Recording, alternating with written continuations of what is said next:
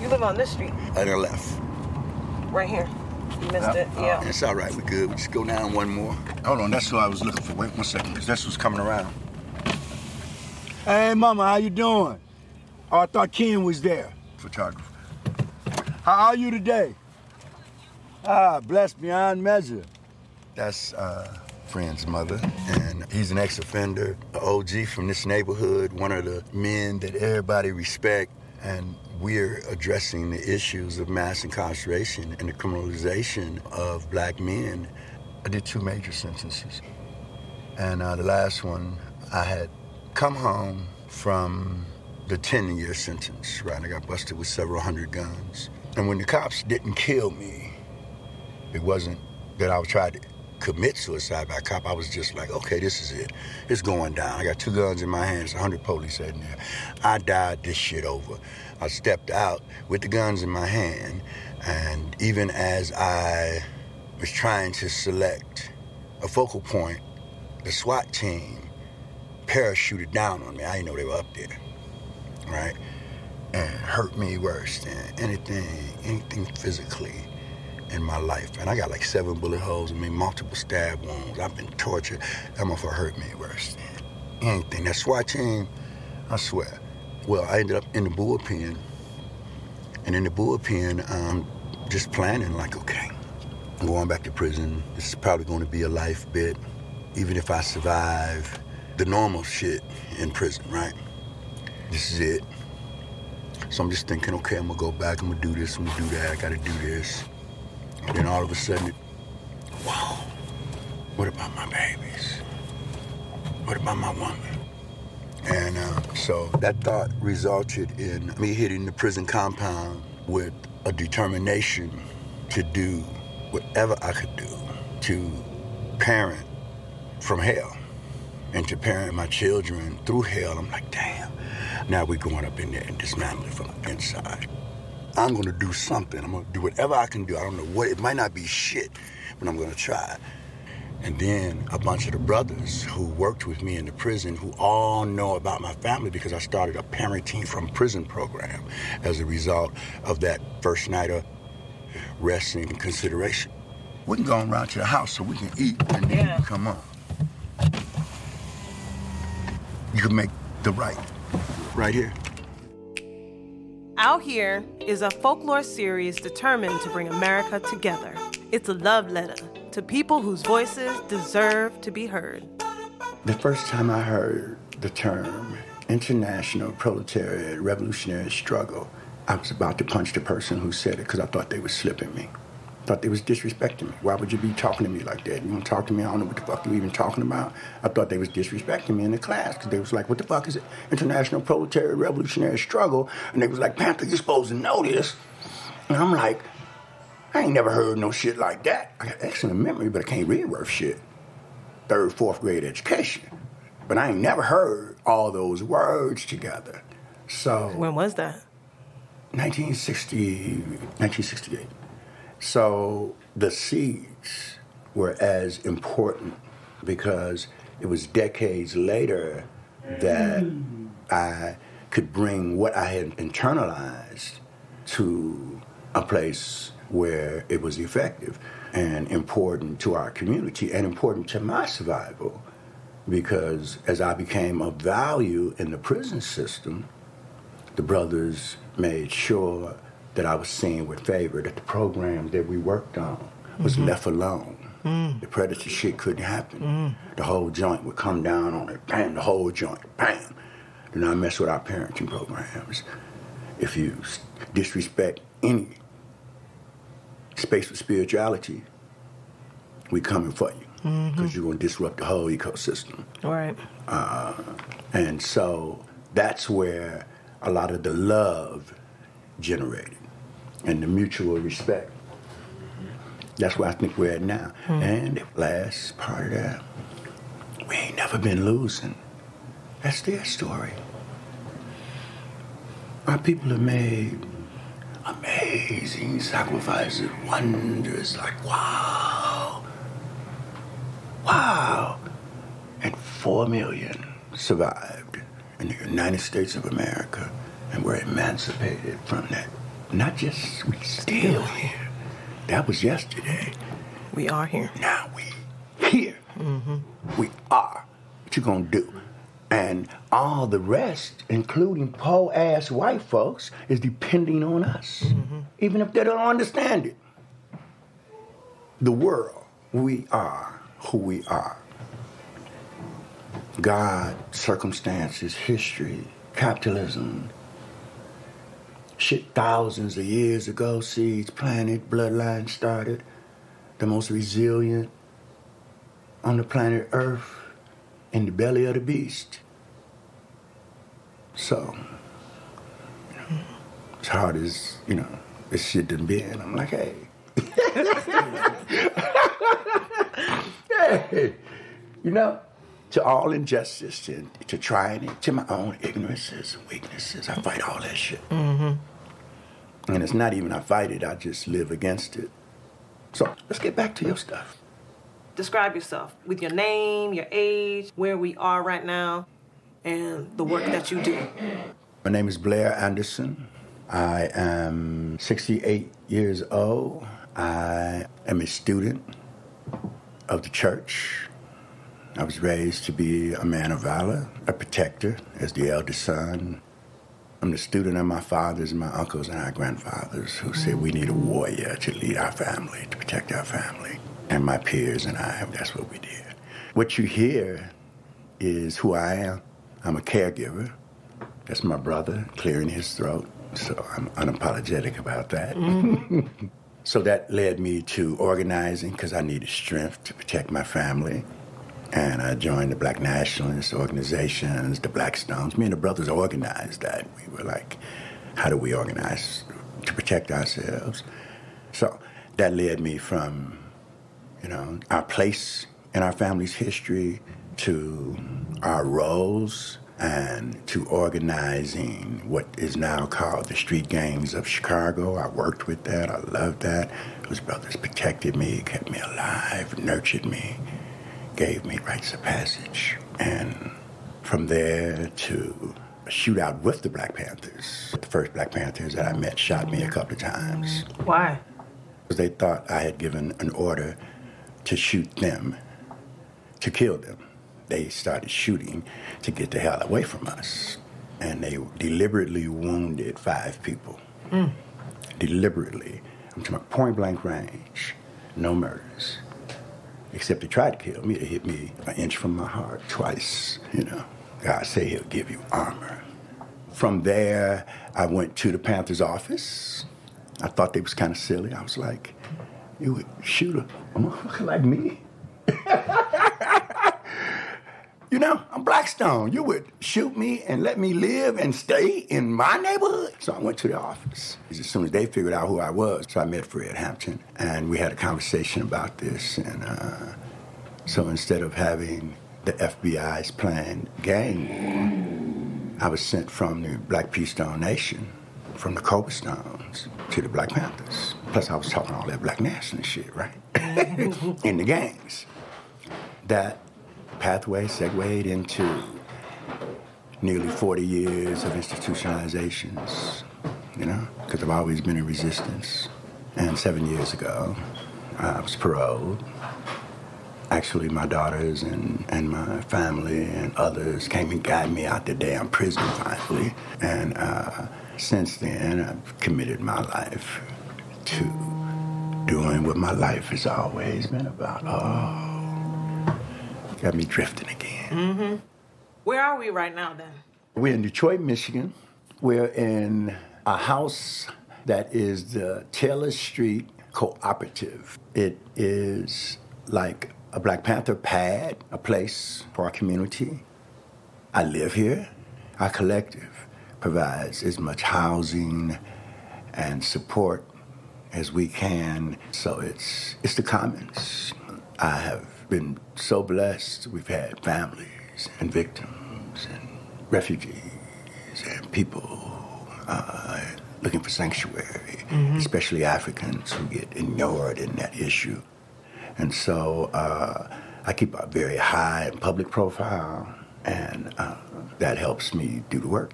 You love Detroit? I love Detroit. I love our people. I love Mother Earth and all my politics and all that. First is Mother Earth. You know, we all have an equal stake in that. So, do I love Detroit? I love Detroit people. I have 3 daughters who are like super Detroit. What does that mean? My daughters are what we call Panther Cubs.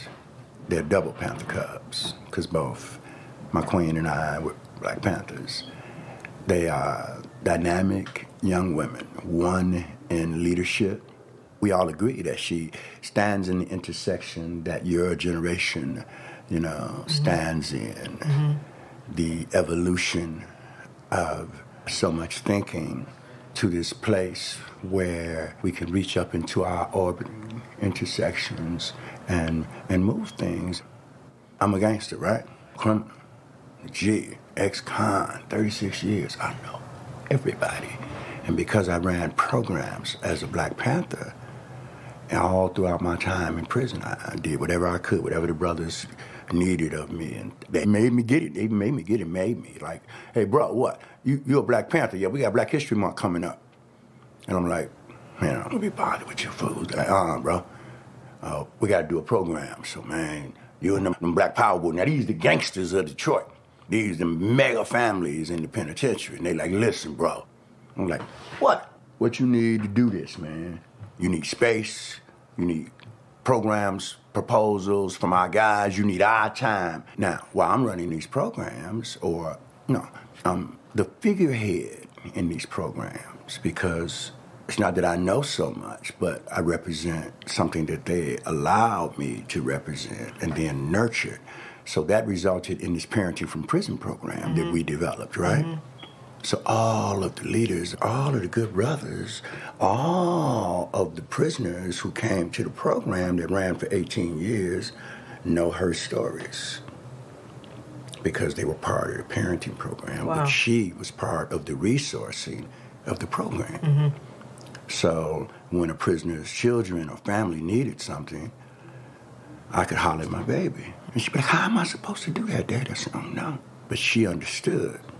You born and raised in Detroit? Born and raised in Chicago, South Side, Blackstone. Oh, okay.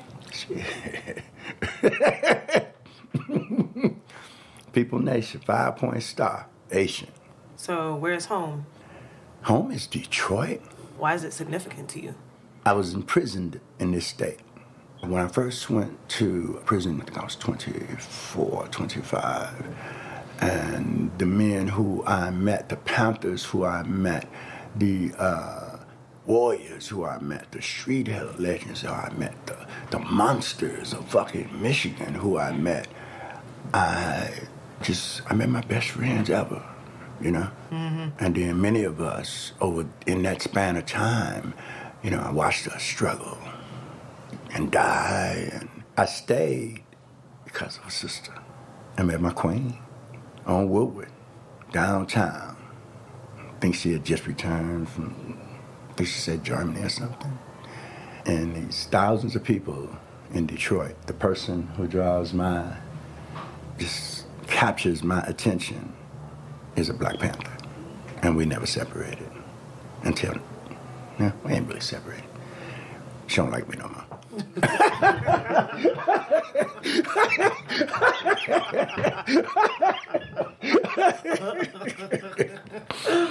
Oh, you're so funny. It's all right. I love her. Yeah. For real. She's my queen. And also, she has done just this amazing work with our daughters. But that's, Black women, right? So she hung with me for 26 years in prison. 26 calendar years. Now, sometimes we didn't talk for a long time. Brought me home. I love you, but man, the motherfucker at you, and I don't really like you that much. I'm like, okay, this is an advancement. This is progress over other ways that she's expressed that to me. Because there's been a time or two when I was like, okay, wait. So is that Detroit to you? Yes, we're warriors. The battlefield is my Detroit. And keeping that battlefield away from y'all is my destiny. That's my role. Mm-hmm. You feel safe here? I am safe. Shit, boy. Just be safe. Fuck them. But if they come, the Grim Reaper, if it's that time, guess what? We're going to meet him in battle. I am not afraid. No, we're not safe. No, we're not safe. But I'm not afraid. Never have been. I've been terrified. I stay here because I am a Detroiter who has family here, community. What does community mean to you? Ooh, it's, first of all, the love and the respect, you know, the ease, you know, that me and their mamas come visit and chill for a minute and cool, you know. It's resistance. It's finding, locating, identifying with, supporting. My community is them warriors who we all set up in their school with each other. And we said, we are going to change this shit. You talk a lot about what you give and provide the community. Do you feel like it's your life's work? My life's work? Mm-hmm. It's my life. I can tell you like memory. Why is memory so important to you? I think telling our stories is important. Our stories are our lives, and they have power and energy and direction and hope. And we have to tell our own stories so that we circle that power to our people. Is there a significant memory that has shifted or transformed the course of your life? Yes. My comrade, Caprice Eleanor Quinn, my queen. Yeah. I've been blessed. Met a bunch of dynamic people. I mean, I have, you know, just been there, and it's, you know, it's confirmed. It's not some, you know, shit. I've been there. You know, I remember Malcolm in Chicago in front of Alexander Elijah Muhammad's house. I got to see Malcolm from a distance, you know, when he was a Motif, and we was little guys. And we got to look at this mountain of a man. Him and Farrakhan, all of them, because they came and served as Motifs in Chicago. And we the Blackstones, we was the little boys who couldn't nobody control. We was also the church boys, so they wasn't able to just convert us, but we were their sons. So I have seen Honorable Elijah Muhammad not any closer than his house. Hi, Mr. Muhammad. You know, hi, Mr. Muhammad. You know, when he gone to the, you know, to the cars, the limousines, up into his house, into Temple number 2, we in the neighborhood. But my point is, all of them, King, my mama cooked. My mama cooked pot pies. She was a church girl. I love Popeye. Mm-hmm. She cook them on racks, take them to the meetings, just drop them off. And everybody knew. When she stopped doing it, we get word. King and them back in town, they was wondering why they ain't getting no pot pies. And who cooking the pot pies anyway? So mama wouldn't stay. My daddy was like, come on down there with them damn preachers. Cook my food up and take it to them preachers, huh? And them boys was pretty too. You know, Jesse Jackson, Martin Luther King, you know, Abernathy. So you all going down there with them. Glad you go with her. Make sure your mama get back home. So I took them pies down. I had the racks. And it wasn't nothing, but I was there in the office. All of these great and amazing people, none of them surpassed what this queen is, the value that she has brought in my life. My greatest memory is the moment I saw her. Thank you for sharing that. What's it feel like? To be in love? Mm-hmm. Bunches of different things. It's fun and tickling and terrifying. It's empowering and disabling, you know? I mean, it's dialectical, random. I think that love has a lot to do with proximity. Love is cultural and spiritual. It should be ethical. Love between my brothers, knowing that your family is extended through respect and honor of your brother's family. Mm-hmm. You know? If we got it, you got it. Mm-hmm. You know? Within reasonable limits and, you know, and all of that. And others. And the importance and the security, you know, of that. I ain't got to hit bottom, you know? There's a net, a loving, nurturing, a sustenaculum of brotherhood. And that's a different type of love, you know? I think I have just a love for life. And, you know, there's that. which really runs me crazy because a whole bunch of motherfuckers that I love that I don't like at all. I think people deserve love. I think we have an obligation to provide that simple consideration because it doesn't have to be anything. You know, love ain't just crazy. Love is just leaning in the right direction. Mm-hmm. If enough of us leaning in the right direction, it ain't got to be no big leap. We just change the course of the planet Earth. What about trust? Trust? Who do you trust? Who do I trust? Mm-hmm. Lots of people. I trust myself. I trust the skill sets that I have developed. Probably trust more of the most dangerous men in this city than I do anybody else because I know exactly where they're coming from. My man's in them from the joint. Trust, I offer it. I think that people should be offered the opportunity to be trusted. I definitely believe in accountability. What does a trusting relationship look like to you? Honest, open, free. I don't support the core culture's values on marriage and relationships. Anglo-Saxon law, and I don't know if I'm using the exact right term. Marriage and relationships in the United States are patterned after Anglo-Saxon law, which actually is designed to enslave both to the government. That's the purpose. I put your God-given right under a contract, and I enforce it. I'm the law. So I don't support that shit. You know? What does that mean? I've never supported monogamy. It just don't make sense that we own each other. It's apparent, you know? It's about ownership, and that we must create some brand new shit. Because of my life, I know is important. We ain't had no secrets in the joint. And I'm referring to that because it's culturally, it's important to us. When you got nearly 40 years of your life in prison, a whole lot of your values are centered or developed or matured or nurtured or were put to sleep.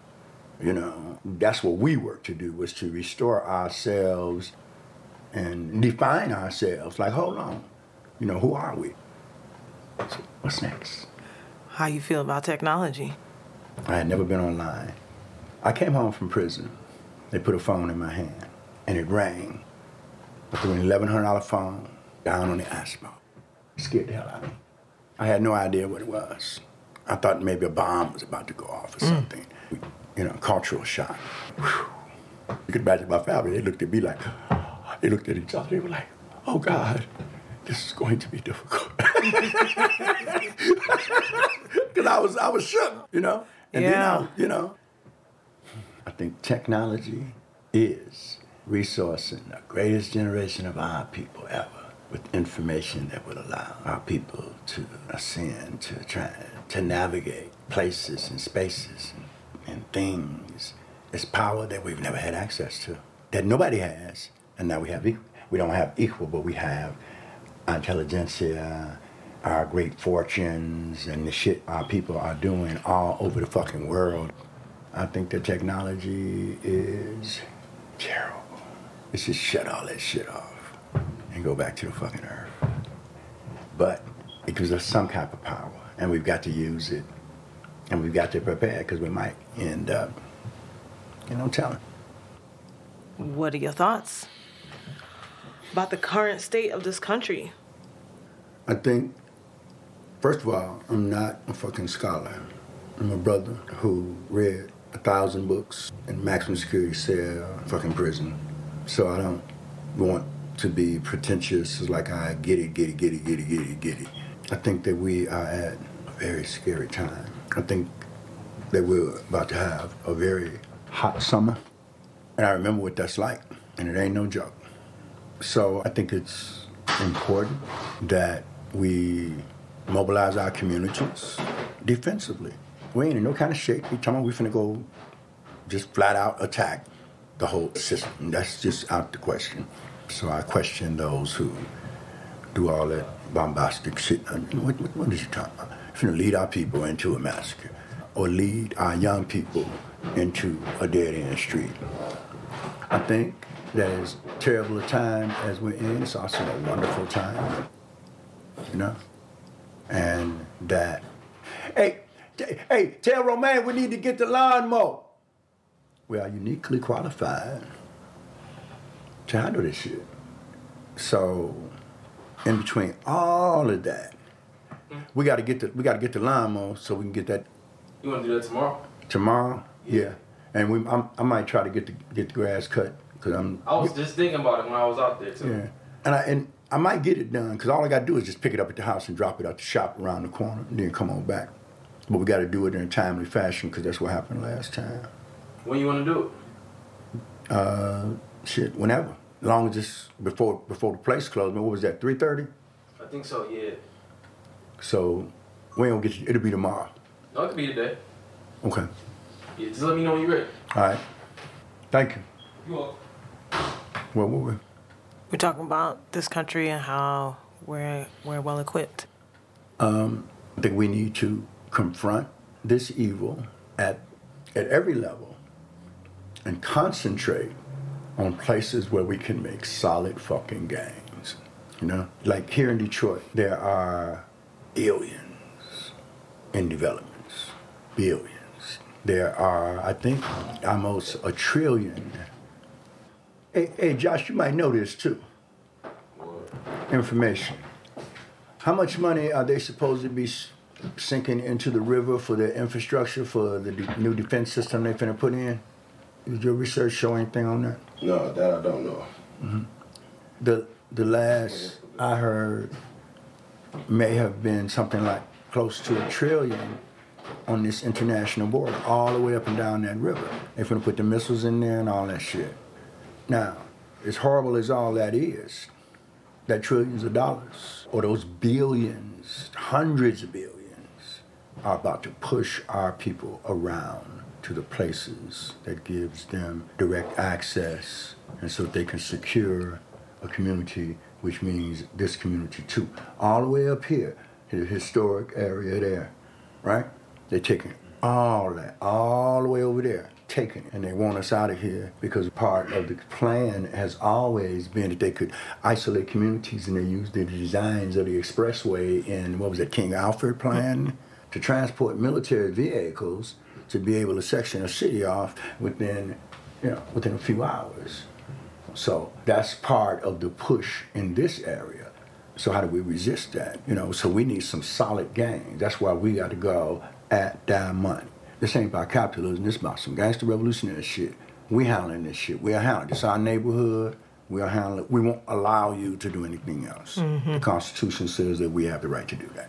You have the right to stop any fucking business in your community. The people do. The people can overrule. The people can goddamn change the laws. All that shit. And the only way we're gonna be able to survive with the push that's coming, they done bought a mile. They done bought everything that they could get their hands on. And then the cultural pressure is forcing people out. The seduction.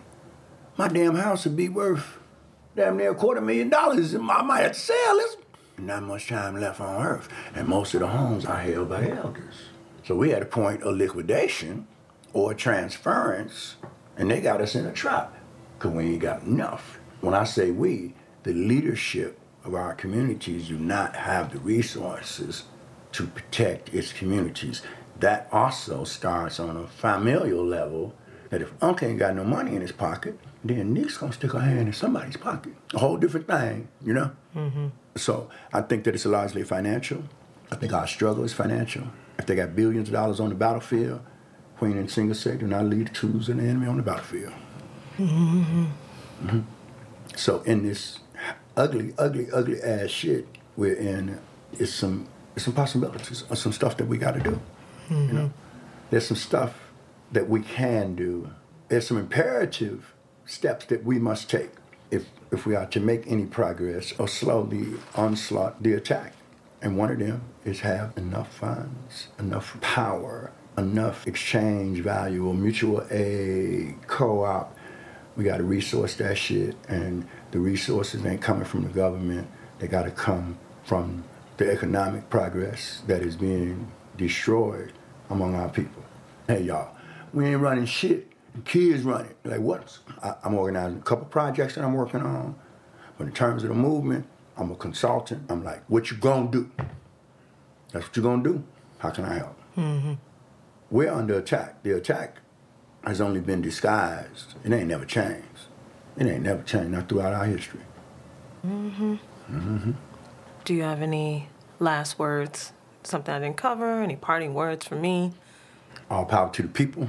Coalitions are essential. Want to go fast, go alone. Want to go far, you're going to travel slower. But you're going to go further with others. Yeah, I don't know why I felt, because I don't talk to a lot of people. As you know, you can see it. I don't do this a whole lot.